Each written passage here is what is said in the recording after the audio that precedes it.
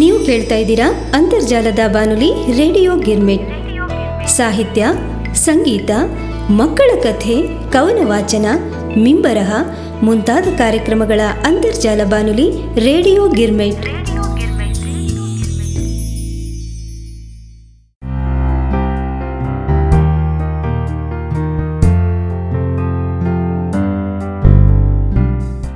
ಮೆಚ್ಚಿನ ರೇಡಿಯೋ ಗಿರ್ಮಿಟ್ ಕೇಳುಗರಿಗೆ ವಿಷಯಧಾರೆ ಕಾರ್ಯಕ್ರಮಕ್ಕೆ ನಿಮ್ಮ ಉಮಾ ಭಾತ್ಕಂಡೆಯ ಆದರದ ಸ್ವಾಗತ.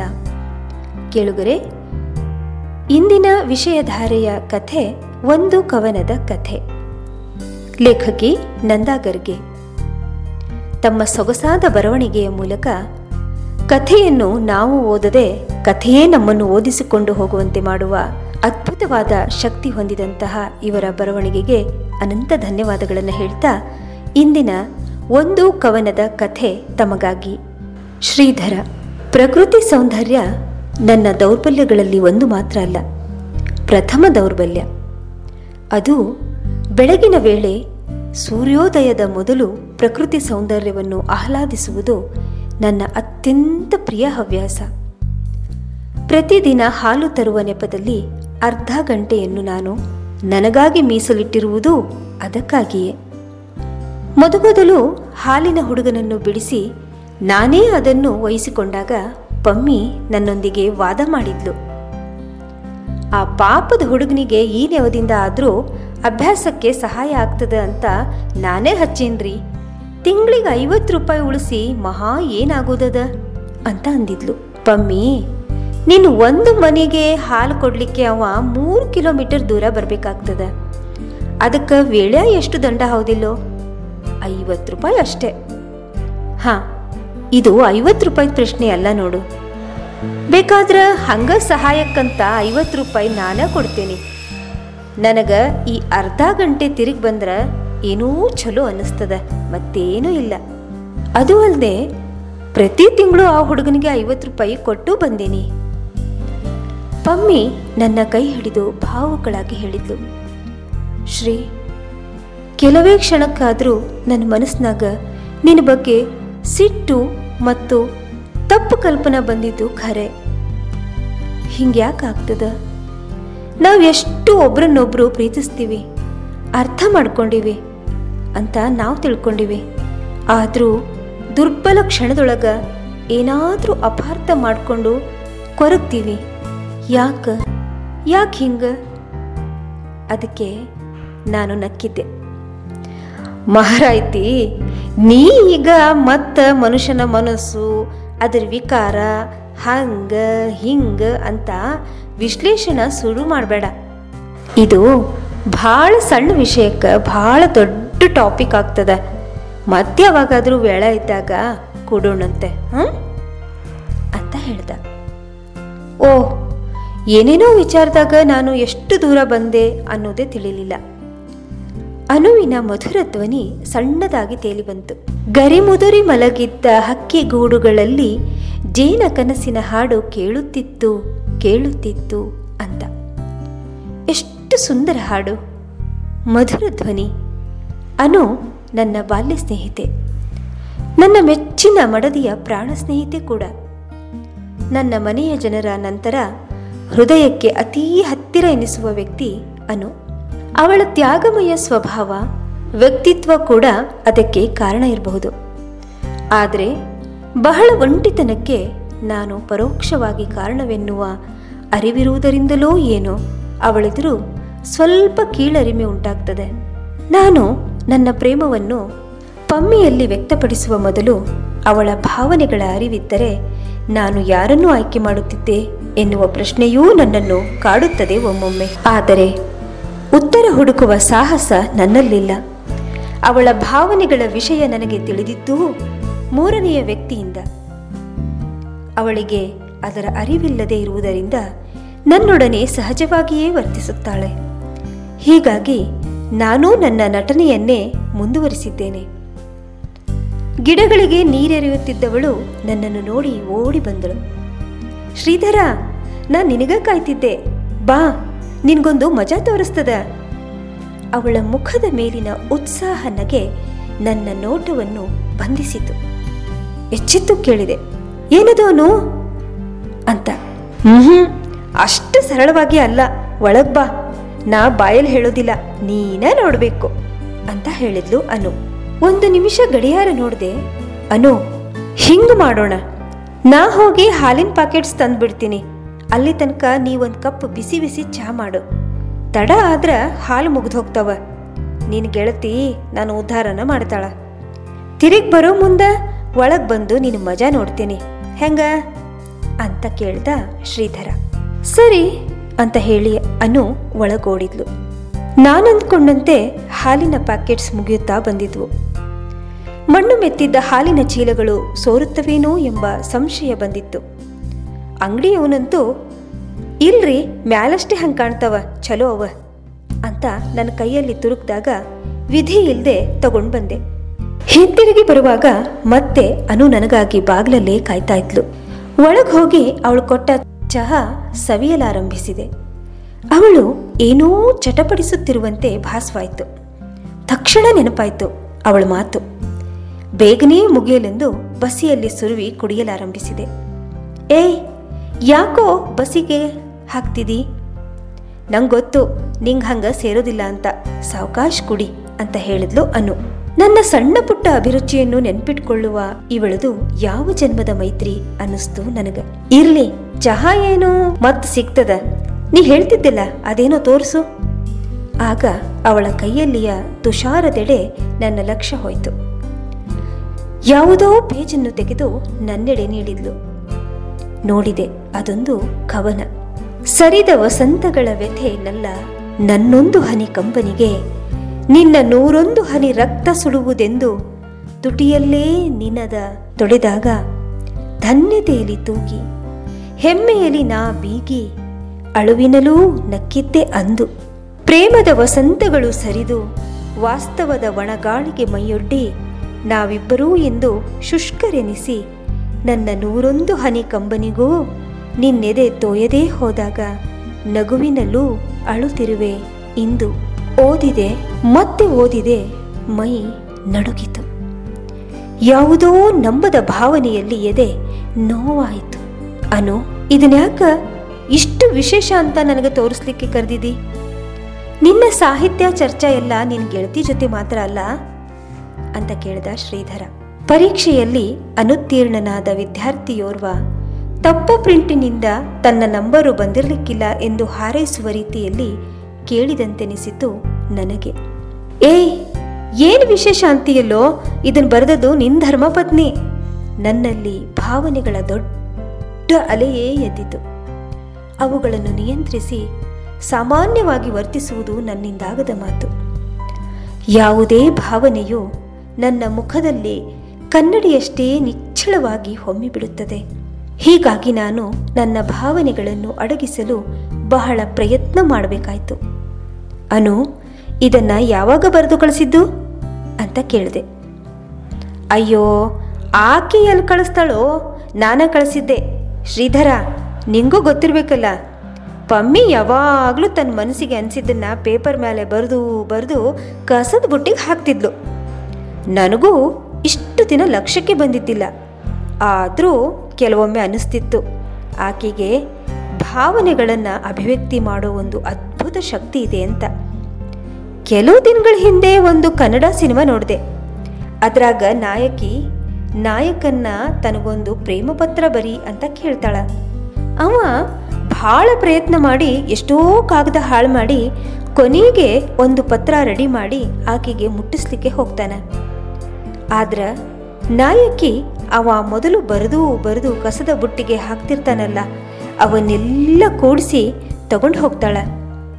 ಆಕೆ ಆಗ ಒಂದು ಮಾತು ಹೇಳ್ತಾಳ, ಯಾವುದೇ ಹಿಪಾಕ್ರಸಿಗೆ ಅವಕಾಶ ಇಲ್ಲದೆ ಮುಕ್ತ ಮನಸ್ಸಿನಿಂದ ಬರೆದಿರೋ ಮೊದಲಿನ ಪತ್ರಗಳೇ ಆಕೆಗೆ ಹಿಡಿಸಿರ್ತಾವ ಅಂತ. ಆ ಮಾತು ನೆನಪಾಗಿ ನನಗೂ ಪಮ್ಮಿ ಬರೆದು ಚೆಲ್ಲೋ ಹಾಳೆಗಳ ಮೇಲೆ ಏನದೆ ಅಂತ ಓದೋ ಹವ್ಯಾಸ ಬೆಳೀತು. ಇದು ಸರಿನೋ ತಪ್ಪೋ ನಂಗೊತ್ತಿಲ್ಲ.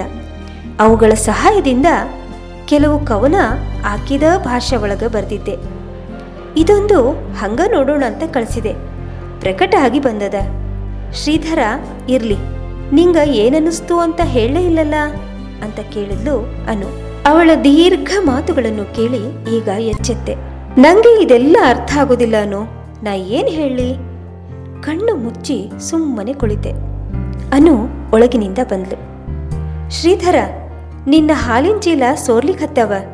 ನೀ ಮನಿ ಮುಟ್ಟೋ ತನಕ ಅದ್ರಾಗೇನು ಉಳಿಲಿಕ್ಕಿಲ್ಲ. ಅವನ್ನ ನಾ ಇಟ್ಕೋತೀನಿ. ನಾ ತಂದಿರೋ ಚೀಲಗಳನ್ನ ನೀ ತಗೊಂಡು ಹೋಗು ಅಂತ ತೊಳೆದು ಶುಭ್ರ ಮಾಡಿದ ಹಾಲಿನ ಚೀಲಗಳನ್ನ ನನ್ನ ಬಾಸ್ಕೆಟಿಗೆ ಹಾಕಿದ್ಲು. ನಾನಿನ್ನು ಕುಳಿತೇ ಇದ್ದೆ. ನನ್ನ ಮುಖವನ್ನೇ ದಿಟ್ಟಿಸಿ ನೋಡಿದ ಅವಳು ಕೇಳಿದ್ಲು, ಶ್ರೀ, ಏನಾಯ್ತು? ಒಂದು ವಿಷಯ ನನ್ನ ಗಮನಕ್ಕೆ ಬಂದಿತು. ಮೊದಲೆಲ್ಲ ನನ್ನನ್ನು ಆತ್ಮೀಯವಾಗಿ ಶ್ರೀ ಎಂದು ಕರೆಯುತ್ತಿದ್ದ ಅನು ನನ್ನ ಮದುವೆಯ ನಂತರ ವ್ಯಾವಹಾರಿಕವಾಗಿ ಶ್ರೀಧರ ಅಂತ ಕರಿತಾ ಇದ್ಲು. ಆದರೂ ಆತಂಕದ ಕ್ಷಣಗಳಲ್ಲಿ ಹಾಗೂ ಭಾವುಕಳಾದಾಗ ಅರಿಯದೆಯೇ ಶ್ರೀ ಎನ್ನುತ್ತಿದ್ಲು. ನನಗೇಕೋ ಅನಿರ್ವಚನೀಯ ಆನಂದವನ್ನುಂಟು ಮಾಡ್ತಾ ಇತ್ತು ಆ ಕ್ಷಣಗಳಲ್ಲಿ. ಈಗ ಮತ್ತೆ ನನ್ನನ್ನು ಶ್ರೀ ಎಂದು ಕರೆದಿದ್ದಳು. ಖರೆ ಹೇಳು ಶ್ರೀ, ನಾನಿನ್ ಕೈಲಿ ಈ ತುಷಾರ ಕೊಟ್ಟು ಪಮ್ಮಿಗೆ ಸರ್ಪ್ರೈಸ್ ಕೊಡು ಅಂತ ಹೇಳಲಿಕ್ಕೆ ಕರೆದೆ. ಆದ್ರೆ ನೀ ಯಾಕೋ ಬಹಳ ಅಪ್ಸೆಟ್ ಅನಿಸ್ಲಿಕ್ಕತ್ತಿದಿ, ಏನಾತು ಅಂತ ಕೇಳಿದ್ಲು ಅನು. ಅವಳ ಆತಂಕ ಭರಿತ ಮುಖ ನೋಡಲಾಗಲಿಲ್ಲ. ಭಾವನೆಗಳನ್ನು ಅಡಗಿಸಿ ಜೋರಾಗಿ ನಗಲು ಪ್ರಾರಂಭಿಸಿದೆ. ಏಯ್, ಏನಿಲ್ಲ ಮಾರಾಯ್ತಿ, ಮೊದಲೇ ನೀವಿಬ್ರು ಗೆಳತಿಯರ ನಡುವೆ ಈ ಬಡಪಾಯಿ ಮೂಲೆ ಗುಂಪಾಗಿ ಹೋಗ್ಯದ. ಇನ್ನು ನಿನ್ನ ಗೆಳತಿನ ಸಾಹಿತಿ ಕವಯಿತ್ರಿ ಇಷ್ಟು ಮಾಡಿಬಿಡು. ನನ್ನ ಗತಿ ವೆಂಕಟರಮಣ ಗೋವಿಂದ ಗೋವಿಂದ ಎಂದು ಮೇಲೆ ನೋಡಿ ಕೈ ಮುಗ್ದೆ. ನನ್ನ ನಗು ಅವಳಿಗೂ ವ್ಯಾಪಿಸ್ತು. ಅವಳು ಜೋರಾಗಿ ನಗಲಿಕ್ಕೆ ಪ್ರಾರಂಭ ಮಾಡಿದ್ಲು. ಅಷ್ಟರಲ್ಲಿ ಅವಳ ತಾಯಿ ಬಂದು ನನ್ನನ್ನು ಕೆಟ್ಟದಾಗಿ ನೋಡಿ, ಅನು, ನನಗ ಔಷಧ ಹಾಲು ಕೊಡೋ ವಿಚಾರ ಇಲ್ಲೇನು ಇವತ್ತು ಅಂತ ಮಾರ್ಮಿಕವಾಗಿ ನುಡಿಯದಿದ್ರೆ ಇನ್ನೂ ಎಷ್ಟು ಹೊತ್ತು ನಗುತ್ತಿದ್ದುವೋ ಏನೋ. ಬಂದೆಯವ್ವ, ಈಗ ಹಾಲು ಕಾಯಿಸ್ಕೊಡ್ತೀನಿ ಎಂದು ನನ್ನೆಡೆ ಆತಂಕಭರಿತವಾಗಿ ನೋಡಿದ್ಲು. ನನ್ನ ಮನಸ್ಸಿಗೆ ನೋವಾಯಿತೇನೋ ಎಂಬ ಭಯದಿಂದ. ಅನುವಿನ ತಾಯಿಗೆ ನಾನು ಹಿಡಿಸುವುದಿಲ್ಲವೆಂದು ನನಗೆ ತಿಳಿದಿತ್ತು. ತನ್ನ ಮಗಳ ಒಂಟಿ ಜೀವನಕ್ಕೆ ನಾನೇ ಕಾರಣವೇನೋ ಎಂಬ ಸಂಶಯ ಆಕೆಗೂ ಇರಬಹುದು. ಆಯ್ತು ಅನು, ನಾನು ಬರ್ತೀನಿ. ಆ ಸರ್ಪ್ರೈಸ್ ಎಲ್ಲ ನಿನ್ನ ಗೆಳತಿಗೆ ಬಿಟ್ಟಿದ್ದು, ನಾ ತಗೊಂಡು ಹೋಗೋದಿಲ್ಲ ಎಂದು ಬಂದ್ಬಿಟ್ಟೆ. ದಾರಿಯುದ್ದಕ್ಕೂ ಆ ಕವನವೇ ತಲೆ ಕೊರಿತಾ ಇತ್ತು. ಹಳೆಯ ದಿನಗಳು ಕಣ್ಣೆದುರು ಬರಲಾರಂಭಿಸಿದವು. ಸಂಪ್ರದಾಯಸ್ಥ ಮನೆಯಲ್ಲಿ ಮುದ್ದಿನ ಮಗಳಾಗಿ ಬೆಳೆದ ಪಮ್ಮಿ ಅವಳಿಗಿಂತ ಕೆಳಜಾತಿಯವನಾದ ನನ್ನ ಪ್ರೇಮದಲ್ಲಿ ಸಿಲುಕಿ ದ್ವಂದ್ವಕ್ಕೆ ಸಿಕ್ಕಿದ್ಲು. ನನ್ನನ್ನೂ ಬಿಡಲಾರದೆ, ತನ್ನವರನ್ನೂ ಬಿಡಲಾರದೆ ಎಷ್ಟೋ ಬಾರಿ ಕಣ್ಣೀರು ಹರಿಸಿದ್ದಳು ನನ್ನೆದುರು. ಏಕೆಂದರೆ ಅವಳಿಗೆ ತಿಳಿದಿತ್ತು, ಒಮ್ಮೆ ತನ್ನ ಮನೆಯ ಹೊಸ್ತಿಲನ್ನು ದಾಟಿ ಬಂದರೆ ಮತ್ತೆ ಅದನ್ನು ತುಳಿಯುವ ಅವಕಾಶ ದೊರೆಯದೆಂದು. ಆದರೆ ಅವಳಿಲ್ಲದೆ ನನ್ನ ಜೀವನವೂ ಪೂರ್ಣ ಶಿಥಿಲಗೊಳ್ಳುವುದೆಂದು ಅವಳಿಗೆ ತಿಳಿದಿತ್ತು. ಈ ದ್ವಂದ್ವದಲ್ಲಿ ಅವಳಿಗೆ ಸಾಂತ್ವನ ನೀಡಲು ಹಲವಾರು ಪತ್ರಗಳನ್ನು ಬರೆಯುತ್ತಿದ್ದೆ. ಆಗಲೇ ಒಂದು ಬಾರಿ ಬರೆದಿದ್ದೆ, ಪಮ್ಮಿ, ನಿನ್ನ ಒಂದು ಹನಿ ಕಂಬನಿಗೆ ನನ್ನ 101 ಹನಿ ರಕ್ತ ಸುಡುತ್ತದೆ ಎನ್ನುವುದನ್ನು ಮಾತ್ರ ಮರೆಯಬೇಡ. ನಿನ್ನ ಕಣ್ಣೀರನ್ನು ನಾನು ದ್ವೇಷಿಸುತ್ತಿದ್ದೇನೆ ಎಂದು ಹೇಳುತ್ತಿ. ಖಂಡಿತ ಇಲ್ಲ. ಆದರೆ ನಾನು ಸ್ವಾರ್ಥಿ. ನನ್ನ ರಕ್ತ ಸುಡುವುದನ್ನು ಸಹಿಸಲಾರೆ, ಅಷ್ಟೇ. ಎಷ್ಟೋ ಬಾರಿ ಅವಳ ಕಂಬನಿಯನ್ನು ತುಟಿಗಳಿಂದ ಒರೆಸುತ್ತಿದ್ದೆ. ಈಗ ಕವನದ ಸಾಲುಗಳನ್ನು ಓದಿ ಆ ನೆನಪಿನಿಂದ ಮನಸ್ಸು ಆರ್ದ್ರವಾಗಿತ್ತು. ಆದರೆ ಮುಂದಿನ ಸಾಲುಗಳು ನನ್ನೆದೆಗೆ ಅಲಗಿನಂತೆ ನಟ್ಟಿದುವು. ಅಂದರೆ ಅವೂ ಸಹ ಅವಳ ಮನಸ್ಸಿನಿಂದ ಹೊಮ್ಮಿದ ನಿಜವಾದ ಭಾವನೆಗಳೇ? ನಮ್ಮ ನಡುವಿನ ಪ್ರೀತಿ ವಿಶ್ವಾಸ ನಿಜವಾಗಿಯೂ ಬತ್ತಿದೆಯೇ? ಅವಳು ನಗುವಿನ ಮುಖವಾಡದಲ್ಲಿ ಅಳುತ್ತಿರುವುದು ಸತ್ಯವೇ ಎಂಬ ಪ್ರಶ್ನೆಗಳು ಮತ್ತೆ ಮತ್ತೆ ಕೊರೆಯಲಾರಂಭಿಸಿದವು. ಪವಿ ಬಾಗಿಲಲ್ಲಿ ನಿಂತು ನನ್ನನ್ನು ಕರೆಯದಿದ್ದರೆ ಮನೆ ಬಂದುದೂ ತಿಳಿಯದೆ ಮುಂದೆ ಹೋಗುತ್ತಿದ್ದೆನೋ ಏನೋ. ಮನೆಯ ಒಳಗೆ ಹೋಗುತ್ತಲೇ ಪಮ್ಮಿ ಎದುರು ಬಂದ್ಲು. ಸೀದಾ ಹೊರಬಾಗಿಲಿಗೆ ಹೋಗಿ ಹಣಿಕ್ ಹಾಕಿದ್ಲು. ಏನ್ ನೋಡ್ತಿ ಅಂತ ಅಚ್ಚರಿಯಿಂದ ಕೇಳಿದೆ. ಎಮ್ಮೆ ಎಲ್ಲದ ಅಂತ ನೋಡ್ತಿದ್ದೆ. ಯಾಕಂದ್ರೆ ನೀವು ಹೋಗಿ ಬಂದು ವೇಳ ನೋಡಿದ್ರೆ ಹಾಲಿನ ಬದ್ಲಿ ಎಮ್ಮೆನೇ ತಂದ್ರಿ ಅನ್ನಿಸ್ತು. ಕೈನೂ ಖಾಲಿ ಅದ. ಅವಳ ಹಾಸ್ಯಕ್ಕೆ ನಿರೀಕ್ಷಿಸಿದ ನಗು ನನ್ನಿಂದ ಬರಲಿಲ್ಲ. ಮುಖ ಬೆಚ್ಚಾಯಿತು. ಅನು ಕೊಟ್ಟ ಹಾಲನ್ನೂ ಸಹ ಮರೆತು ಬಂದಿದ್ದೆ. ಪಮ್ಮಿ, ಸಾರಿ. ಹಾಲು ಅನು ಮನ್ಯಾಗ ಬಿಟ್ಟು ಬಂದೆ. ಲಗುನ ಹೋಗಿ ತಂದ್ಬಿಡ್ತೀನಿ. ಪ್ರಶ್ನಾರ್ಥಕವಾಗಿ ಹಾಗೂ ದೀರ್ಘವಾಗಿ ನನ್ನನ್ನು ನೋಡಿದ್ಲು ಪಮ್ಮಿ. ಇಷ್ಟು ಮುಂಜಾನೆ ಅಲ್ಯಾಕೆ ಹೋಗಿದ್ರಿ? ಏನಿಲ್ಲ, ಆಮೇಲೆ ಹೇಳ್ತೀನಿ, ಬಂದೆ, 10 ನಿಮಿಷದಾಗ ಬರ್ತೀನಿ ಅಂತ ಹೊರಟ ನನ್ನನ್ನು ಮತ್ತೆ ತಡೆದಳು ಪಮ್ಮಿ. ಮಹಾಶಯ, ಏನೂ ಅವಶ್ಯ ಇಲ್ಲ. ನೀ ಸ್ನಾನ ಮಾಡು ಹೋಗು, ನಾ ಎಲ್ಲ ವ್ಯವಸ್ಥೆ ಮಾಡ್ಕೋತೀನಿ. ಅವ್ವ ಒಳಗೆ ಹೊರಟು ಹೋದ್ರಿಂದ ಮಾತು ಮತ್ತೆ ಏಕವಚನದಲ್ಲಿ ಬಂದಿತ್ತು. ಉಳಿದ ಕ್ಷಣಗಳಲ್ಲಿ ಅವಳ ಈ ರೀತಿಯನ್ನು ಮೋಜಿನಲ್ಲಿ ಛೇಡಿಸುತ್ತಿದ್ದೆ. ಆದರೆ ಏಕೋ ಮಾತು ಬೇಕೆನಿಸಲಿಲ್ಲ. ಏನೋ ಅಸಹಾಯಕತೆ ಮೈದೋರಿತು. ಮಾತನಾಡದೆ ಸ್ನಾನಕ್ಕೆ ಹೊರಟೆ. ನನ್ನ ಮತ್ತು ಅನುವಿನ ಆತ್ಮೀಯತೆ, ಸ್ನೇಹ ಪಮ್ಮಿಗೆ ಹಿಡಿಸುತ್ತಿಲ್ಲವೇ ಎನ್ನುವ ಸಂಶಯ ಮೊದಲ ಬಾರಿ ತಲೆ ಕೊರೆಯಲಾರಂಭಿಸಿತು. ಮತ್ತೆ 5 ನಿಮಿಷದಲ್ಲಿ ಅನುವಿನ ಧ್ವನಿ ಕೇಳಿತು. ಪಮ್ಮಿ. ಹಾ, ನಂಗೆ ಗೊತ್ತಿತ್ತು ನೀ ಹಾಲು ಕೊಡ್ಲಿಕ್ಕೆ ಬಂದೇ ಬರ್ತೀಯಂತ. ಅದಕ್ಕೆ ಶ್ರೀ ವಾಪಸ್ ಹೊಂಟ್ರೂ ನಾ ಬ್ಯಾಡ ಅಂತ ಅಂದೆ. ಒಳಗಬಾರ, ನೀನು ಪ್ರೀತಿ ತಿನಿಸು ಮಾಡೇನಿ, ತಿಂದು ಹೋಗಿ ಅಂತ. ಖರೆ ನೀ ಬಂದದ್ದು ಭಾಳ ಚಲೋ ಆತು. ಶ್ರೀನು ಹಾಲು ಮರೆತು ಬಂದದ್ದು ಒಂದು ರೀತಿಲಿ ಚಲೋನೆ. ಅವರಿಬ್ಬರ ಕಿಲಕಿಲ ನಗು ಕಿವಿಗೆ ಬಿದ್ದು ಮನಸ್ಸು ಸ್ವಲ್ಪ ಹಗುರವಾಯಿತು. ಕೆಲವೇ ಕ್ಷಣಗಳ ಹಿಂದೆ ಏನೇನೋ ಕಲ್ಪಿಸಿದ ಮನಸ್ಸಿನ ಬಗೆಗೆ ಪಮ್ಮಿ ಹೇಳುವುದು ಎಷ್ಟೊಂದು ನಿಜ ಎನ್ನಿಸ್ತು. ದುರ್ಬಲ ಕ್ಷಣಗಳಲ್ಲಿ ಏನೇನೋ ವಿಚಾರಗಳು ಬಂದ್ಬಿಡುತ್ತೆ. ಮತ್ತೆ ಪಮ್ಮಿಯ ಧ್ವನಿ ಕೇಳಿಸ್ತಿತ್ತು. ಅನು, ನಂಗೆ ಗೊತ್ತದ ನೀ ಸ್ನಾನ ಮಾಡದೆ ಏನೂ ತಿನ್ನೋದಿಲ್ಲ ಅಂತ. ಇವತ್ತೊಂದಿನ ಮಠದಾಗ ತಪ್ಪು ದಂಡ ಹಾಕ್ಬಿಡು, ಇಲ್ಲಾಂದ್ರ ಬರೋ ಪಾಪ ಎಲ್ಲ ನನ್ನ ಹೆಸರಿಗೆ ಹಾಕು. ಸುಮ್ಮನೆ ಕೊಟ್ಟಿದ್ದು ತಿಂದು ಅವಗೂ ತೆಗೆದುಕೊಂಡು ಹೋಗು ಎಂದು ಒತ್ತಾಯಪೂರ್ವಕವಾಗಿ ತಿನ್ನಿಸುತ್ತಿದ್ದ ಅವಳಲ್ಲಿ ಕೇವಲ ವಾತ್ಸಲ್ಯದ ಹೊರತು ಮತ್ತೇನೂ ಕಾಣಲಿಲ್ಲ. ಅಂದಂಗ ಶ್ರೀ ಮತ್ತೇನೂ ಹೇಳಿಲ್ಲ ಅಂತ ಕೇಳಿದ್ಲು ಅನು. ಇಲ್ಲ, ಅವ ಮುಂಜಾನೆ ನಿಮ್ಮನೆಗೆ ಯಾಕೆ ಬಂದಿದ್ದ? ನೀರು ಆರ್ತಾವಂತ ನಾನೇ ಗಡ್ಬಿಡಿಲಿ ಸ್ನಾನ ಕಳಿಸಿದೆ. ಏನೋ ಆಮೇಲೆ ಹೇಳ್ತೀನಿ ಅಂತಿದ್ದ, ಅದ ಹೇಳಲಿಕ್ಕನ ಬಂದೀನಿ. ಪಮ್ಮಿ, ಇಲ್ನೋಡು. ಸ್ವಲ್ಪ ಹೊತ್ತು ಮೌನ ವ್ಯಾಪಿಸ್ತು. ಅವರ ಸಂಭಾಷಣೆ ಮಾತು ಮುಂದುವರೆದಿತ್ತು.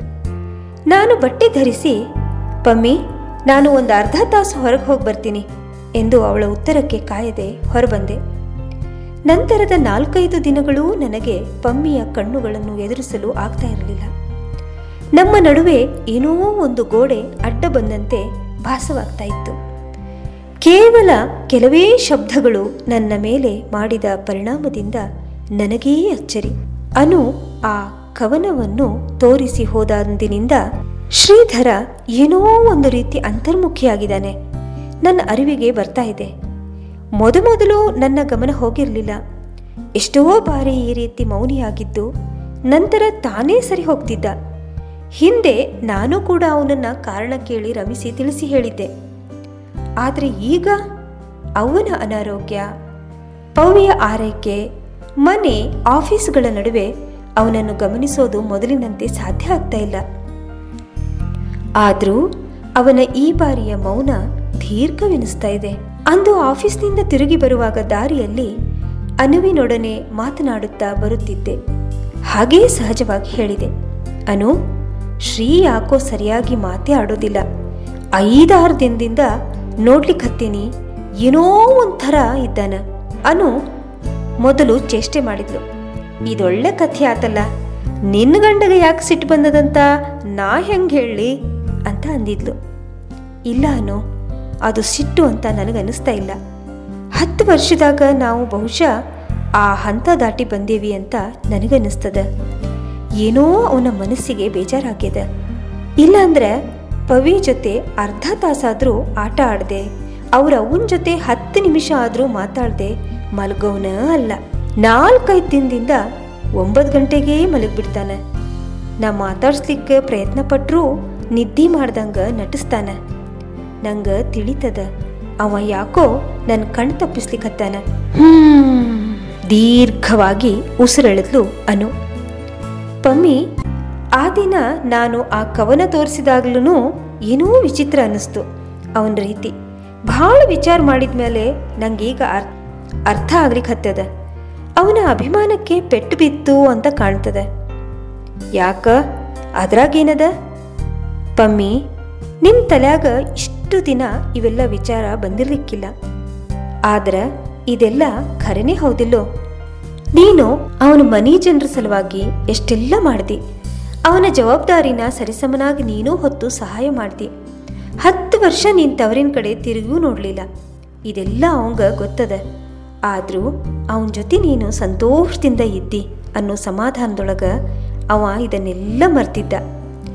ಆದ್ರೆ ನಿನ್ನ ಕವನದ ಉತ್ತರಾರ್ಧದೊಳಗೆ ಇಂಥ ನೋವು, ಅಸಹಾಯಕತನ ತುಂಬೇದ ಅನ್ನಿಸ್ತದಲ್ಲ, ಅದು ಅವನ ಮನಸ್ಸನ್ನು ತಟ್ಟಿರಬೇಕು. ನಂಗೆ ಅನ್ನಿಸ್ತದ ಅವಂಗ ಏನೋ ಒಂಥರ ಕೀಳರಿಮೆ ಉಂಟಾಗ್ಯದ. ಅನು, ಹೆಚ್ಚು ಕಡಿಮೆ ಚೀರ್ದೆ ಅಂತಲೇ ಹೇಳಬೇಕು. ಸಾಕು ಮಾಡು. ಕೀಳರಿಮೆ ಉಂಟಾಗೋ ಥರ ನಾನೆಂದೂ ಅವನ ಹತ್ರ ನಡ್ಕೊಂಡೂ ಇಲ್ಲ, ಮಾತು ಆಡಿಲ್ಲ. ಸಾಧ್ಯ ಇದ್ದಷ್ಟು ಸಂತೋಷದಿಂದ ಇದ್ದು ಅವನನ್ನು ಸಂತೋಷದಿಂದ ಇಡಲಿಕ್ಕೆ ಪ್ರಯತ್ನ ಪಟ್ಟೀನಿ. ಇಷ್ಟಕ್ಕೂ ನಾವು ಬರೆದ ಸಂಗತಿ ಎಲ್ಲ ನಮ್ಮದ ಅನುಭವ ಅಂತ ಹೇಳಲಿಕ್ಕಾಗ್ತದೇನು? ನಾವು ಸೃಷ್ಟಿಸಿದ ಪಾತ್ರಗಳು ನಮ್ಮ ಪ್ರತಿರೂಪ ಅಂತ ಏನು? ಪಮ್ಮಿ, ನೀ ನನ್ನ ತಪ್ಪು ತಿಳ್ಕೊಂಡಿ. ನಾನು ನಿನ್ನ ಮೇಲೆ ಯಾವುದೇ ಅಪವಾದ ಹೊರಿಸಿಲ್ಲ. ನೀ ಬರೆದದ್ದು ನಿನ್ನ ಅನಿಸಿಕೆ ಹೌದೋ ಅಲ್ಲೋ ಅನ್ನೋದು ನಾ ಹೇಳಲಾರೆ.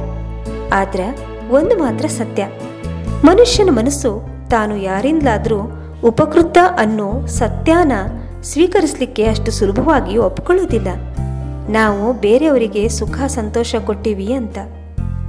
ಅನು, ನಾ ಸೈಕಾಲಜಿ ಅಭ್ಯಾಸಕ್ಕೆ ಬಂದಿಲ್ಲ, ದಯವಿಟ್ಟು ಕ್ಷಮಿಸು.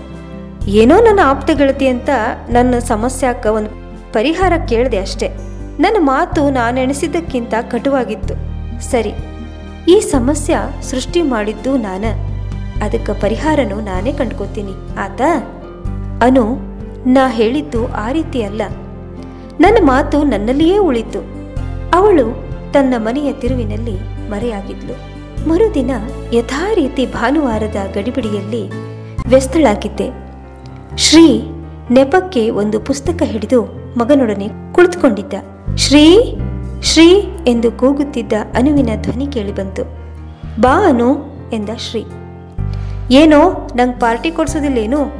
ಅಷ್ಟು ತ್ರಾಸ್ ತಗೊಂಡು ನಮ್ಮ ಕವಿತಾ ಪ್ರಕಟ ಆಗಿ ಬರೋ ಹಂಗೆ ಮಾಡೇನಿ. ಶ್ರೀಯ ಉತ್ತರಕ್ಕಾಗಿ ನನಗೂ ಕುತೂಹಲ ಇತ್ತು. ಆದರೂ ಹೊರಗೆ ಹೋಗಲಿಲ್ಲ. ನೀ ಕೇಳಿದ್ರೆ ಪಾರ್ಟಿ ಕೊಡೋಣಂತ, ಅದಕ್ಕೆ ಕಾರಣ ಯಾಕಬೇಕು? ಆದ್ರೆ ಶ್ರೀ, ಬಿಲ್ ಮಾತ್ರ ಅರ್ಧ ನಾನು ಕೊಡೋವಾಕಿ, ಅಂದ್ರೆ ಮಾತ್ರ ಪಾರ್ಟಿ ನೋಡಪ್ಪ ಅಂತ ಅಂದ್ಲು ಅನು. ಯಾಕ, ಇವತ್ತಿನ್ನೂ ತಾರೀಖು 10 ದಾಟಿಲ್ಲ. ನನ್ನ ಪರಿಸ್ಥಿತಿ ಅಷ್ಟೇನು ಚಿಂತಾಜನಕ ಇಲ್ಲ ಅಂತ ಹೇಳ್ದ ಶ್ರೀ. ಏಯ್, ಹಂಗಲ್ಲೋ, ಒಂದು ಗುಟ್ಟು. ಶ್ರೀ, ಆ ಕವಿತಾದ ಅರ್ಧ ಕ್ರೆಡಿಟ್ ನಂದು. ಯಾಕಂದ್ರೆ 2ನೇ ಅರ್ಧ ನನ್ನ ಕಲ್ಪನಾ, 1ನೇ ಅರ್ಧ ಮಾತ್ರ ಪಮ್ಮಿದು. ನಾ ಮುಂದುವರಿಸಿದ್ದು ನೋಡಿ ಪಮ್ಮಿ ನನ್ನ ಬೈದ್ಲು. ಆತು, ನೀ ಮದುವೆ ಸಂಸಾರ ಅಂದ್ರೆ ಹಿಂಗೆ ನೆಗೆಟಿವ್ ಆಗಿ ವಿಚಾರ ಮಾಡ್ಕೋತ ಹೋದ್ರೆ ನಿನ್ನ ಭವಿಷ್ಯದ ಬಗ್ಗೆ ನಾವು ಇಟ್ಕೊಂಡಿರೋ ಅಲ್ಪ ಸ್ವಲ್ಪ ಆಶಾನೂ ಉಳಿಯೋದಿಲ್ಲ ಅಷ್ಟ. ಹಂಗ ಹಿಂಗ ಏನೇನೋ ಅಂದ್ಲು. ಖರೆ ಹೇಳು ಶ್ರೀ, ವಿಚಾರ ನಾವು ತಂದ್ಕೋತೀವ, ಅವು ತಾನೇ ಬರ್ತಾವಲ್ಲ. ಏನೋ ನನ್ನ ಮನಸ್ಸೇ ಹಂಗಾಗ್ಯದ. ಆಕಿಗೆ ಏನಪ್ಪಾ ನಿನ್ನಂಥ ಗಂಡ ಸಿಕ್ಕಿದಿ, ಆಕಿ ಹೇಳ್ತಾಳೆ ಬಿಡು. ಆ ಭಾವನಾತ್ಮಕ ಸುಭದ್ರತಾ ಪ್ರೀತಿ ಮುಂದೆ ಸಂಸಾರದ ಯಾವ ನೋವೂ ದೊಡ್ಡದಲ್ಲ ಬಿಡ ಅಂತ. ಅಕ್ಕಿ ನಿನ್ನ ಬಗ್ಗೆ ಹೆಮ್ಮೆಯಿಂದ ಹೇಳ್ಕೊಳ್ಳುವಾಗ ಏನೋ ಸ್ವಲ್ಪ ಒಳ್ಳೆ ವಿಚಾರ ಬರ್ತಾವ. ಆದ್ರೆ ಎಲ್ಲ ಇಂಡ್ಯೂಸ್ಡ್ ಎಫೆಕ್ಟ್ ಅಂತಾರಲ್ಲ, ಹಂಗ ಮತ್ತೆ ಯಥಾ ರೀತಿ ಆದರೆ ಒಂದು ಮಾತು ಮಾತ್ರ ಖರೆ. ಪಮ್ಮಿ ಇಷ್ಟು ಬೇಜಾರು ಮಾಡ್ಕೋತಾಳ ಅಂತ ತಿಳಿದಿದ್ರೆ ನಾ ಖಂಡಿತ ಹಿಂಗೆಲ್ಲ ಹುಚ್ಚುಚ್ಚಾಗಿ ಬರಿತಿದ್ದಿಲ್ಲ. ಅನುವಿನ ಧ್ವನಿ ಕೇಳುತ್ತಿದ್ದ ನನಗೆ ಅವಳ ಉದ್ದೇಶ ಸ್ವಲ್ಪ ಸ್ವಲ್ಪ ಅರ್ಥವಾಗಲಾರಂಭಿಸ್ತು. ಅನು, ಖರೆ ಅದು ನೀ ಬರ್ದಿದ್ದ? ಮತ್ತ ಪಮ್ಮಿನ ಅಂತ ಹೇಳ್ದಿ? ಅಪನಂಬಿಕೆಯಲ್ಲಿ ಶ್ರೀ ಮತ್ತೆ ಪ್ರಶ್ನಿಸಿದ. ಹೌದೋ, ನೀ ಓದಿ ಹೊಗಳಿದ್ರೆ ಸಾವಕಾಶ್ ನನ್ನ ಹೆಸರು ಸೇರ್ಸೋಣ ಅಂತ ಮಾಡಿದ್ದೆ. ಆದ್ರೆ ನೀ ಏನೂ ಮಾತೇ ಆಡಲಿಲ್ಲ, ಹೀಗಾಗಿ ಧೈರ್ಯ ಸಾಲಿಲ್ಲ. ಅನು ಮತ್ತೆ ಶ್ರೀ ಇಬ್ಬರ ನಗು ಮುಕ್ತಾಯವಾಯಿತು. ಅನು ಒಳಗೂ ಬರ್ದೆ ಶ್ರೀ ಇನ್ನೊಮ್ಮೆ ಬರ್ತೇನೆ ಎಂದು ಹೊರಗಿನಿಂದಲೇ ಹೊರಟು ಹೋದಾಗ ಮನಸ್ಸಿಗೆ ಪೆಚ್ಚೆನಿಸ್ತು. ಮತ್ತೆ ಯಾಂತ್ರಿಕವಾಗಿ ದಿನ ಸಾಗಿತ್ತು. ಸಂಜೆ ಪವಿ ಅಜ್ಜಿಯೊಡನೆ ಹೊರಗೆ ಹೋಗಿದ್ದ. ಕಣ್ಣು ಮುಚ್ಚಿ ಹಾಗೆಯೇ ಕುಳಿತಿದ್ದೆ. ತೊಡೆಯ ಮೇಲೆ ಏನೋ ಭಾರವೆನಿಸಿ ಬೆಚ್ಚಿ ಕಣ್ಣು ತೆರೆದೆ. ಶ್ರೀ ತೊಡೆಯ ಮೇಲೆ ತಲೆ ಇಟ್ಟು ಮಲಗಿದ್ದ. ಸಾಮಾನ್ಯವಾಗಿ ಯಾವುದೇ ಮನಸ್ತಾಪ ಕೊನೆಗೊಂಡಿತೆಂದು ಸೂಚಿಸುವ ಅವನ ರೀತಿ ಇದು. ನನಗೆ ಏನೂ ಮಾತನಾಡಲು ತೋಚದೆ ಸುಮ್ಮನೆ ಕುಳಿತೆ. ಪಮ್ಮಿ, ನನ್ನ ಮೇಲೆ ಸಿಟ್ಟ ಎಂದು ಕೇಳ್ದ. ಯಾಕೆ ಎಂದೆ ಮೌನವಾಗಿದ್ದ. ಅಲ್ಲ, ಮಾತು ಬಿಟ್ಟವ ನೀನು. ಈಗ ಸಿಟ್ಟ ಅಂತ ನನ್ನ ಕೇಳಿದರೆ ನಾ ಏನು ಹೇಳಲಿ? ಇಲ್ಲ ಪಮ್ಮಿ, ನೀ ಹೇಳಿದ್ದೆಲ್ಲ ಭಾಳ ಖರೆ ಅದ. ದುರ್ಬಲ ಆತಂದ್ರೆ ಈ ಮನಸ್ಸು ಯಾವ ರೀತಿ ಎಲ್ಲೆಲ್ಲಿ ಓಡ್ತದೋ ತಿಳಿಯೋದೇ ಇಲ್ಲ. ನನಗೂ ಈಗ ಅನುಭವ ಆಯ್ತು. ಸುಮ್ಮನೆ ನಿನ್ನ ಬಗ್ಗೆ ಏನೇನೋ ಅಪಾರ್ಥ ಮಾಡಿಕೊಂಡೆ. ಆದ್ರೆ ತ್ರಾಸಾಗಿದ್ದು ನಂಗೆ. ಈಗ ನಿನಗೆ ಎಲ್ಲ ಬಿಡಿಸಿ ಹೇಳಬೇಕಂತ ಮಾಡೇನಿ.